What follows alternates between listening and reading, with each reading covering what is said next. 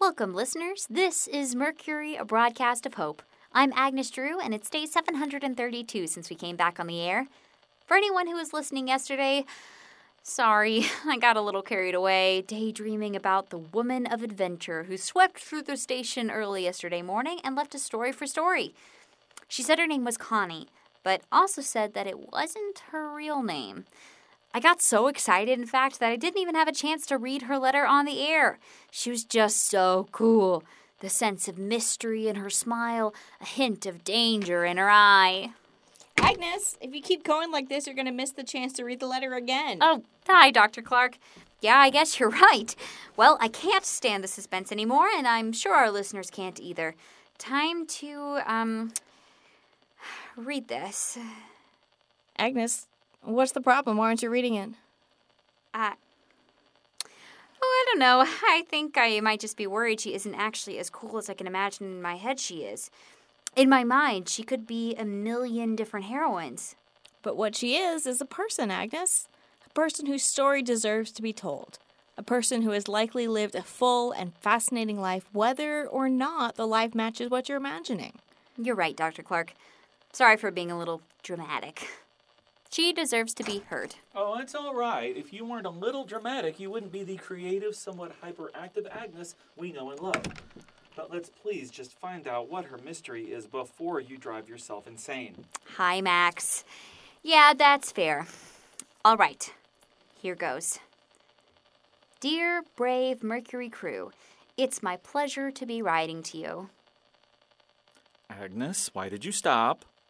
I was just thinking, she had the coolest southern drawl, like someone out of a Western movie. Should I read the letter in her drawl? I don't know, Agnes. Yes, Agnes. Read it with the drawl if that'll make you happy. But just read the dang letter. Okay, jeez. Everyone calm down. Look who's hyperactive now. Right, here goes. Dear brave Mercury crew, it's my pleasure to be writing to you. I've listened to your messages of hope for nigh on a year now. Wish I'd picked y'all up sooner, but it took a friend giving me a little transistor radio and some batteries to even discover someone had made it back on the airways. I don't stay in one place for long, never have, even before the outbreak. So the friends I make in my travels have to be carried in my heart and remembered in my mind's eye. So just imagine my delight upon discovering a portable friend. Well, 3, who could come along with me on the road and share a little about their lives every day. I'm a doctor, a general practitioner with some surgical and army medic experience. Before the outbreak, I was running my own practice part-time and volunteering to help refugees around the world with the rest of my time. My clinic was maintained by my excellent staff whenever I wasn't there, and the system worked well. My practice pulled in enough for me to pay my staff decently and fund my own travels, but we took every insurance we could to make the clinic accessible to as many low-income patients as possible. Meanwhile, traveling the world to help those in need made me feel like I was giving back on a larger scale, and it kept me from getting antsy. My family has always claimed to come from a long line of nomads, so most of always liked to roam in one way or another. Now, my practice and lifestyle was a financial success story in plenty of ways, but I came from very humble beginnings. I was the first in my family to go to college, and my whole family was very proud of me getting in and making it through. We were low income enough ourselves that I qualified for most of the grants, scholarships, and loans available, and I turned applying for them into a full-time job during my last year of high school. It was exhausting, but it paid off, literally. I had most of my way paid and took out loans for the rest, which was so scary at the time, but was easy enough to handle later as a doctor with a blossom in practice. Growing up very poor was a large part of why having an accessible clinic mattered so much to me, and why I found so much easing of the spirit in traveling to developing countries to treat poverty-stricken individuals. My family didn't do anything wrong. We were just poor. Everyone worked so hard. My parents had the best work ethics I've seen to date, but we just knew how to farm. And so we farmed. If you start out life in an impoverished situation and you work hard all your life to feed your family, but you're barely making ends meet, well, then it's hard to pull yourself out of that hole. So hard. You just don't have the same head start others do. So then what happens? Your children start out life in the same situation, inheriting your work ethic and all the love you can give them, but not much else, because you just couldn't save much up.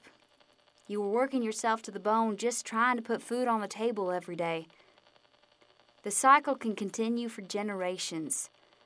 I got lucky and broke the cycle, and I was able to help lift my family out of it as well because of my success. But not everyone can do that. We were just as good of people before we had money. Just as kind, just as loving, just as quick to help others in need, even if we didn't have anything ourselves. I don't expect to have children, especially not now, but I used to worry about how I would keep them humble and kind if I ever did. How would I raise children with money to be as humble and grateful as my siblings and I were, growing up with nothing but each other and the games we played? Anyway, knowing how much love I received as a child and what an incredibly happy childhood I had makes me feel certain to my core that money doesn't buy happiness. Money has allowed me to help people in different ways than I could have before, and it's allowed me to take care of my family, so I'm glad to have it. But it just doesn't determine a person's worth. Everyone deserves the same access to medical treatment, the same patience and respect from their medical caregivers, so I look at each person I treat with disregard to their background and economic status, except to gain information about their current health, so I can better help them. Sorry to interrupt, Agnes, but we're over on time. Yeah, she's right. There's a lot more detail here than we usually get. I'm glad we get to learn so much about your woman of mystery, but I think we'll have to finish the letter tomorrow. Wow, I didn't even realize it had been so long. Well, I think it's fair to say that we're all invested in her story now. So I guess let's go ahead and wrap this up for today. More to come. Tune in for more tomorrow, listeners, and take care of each other.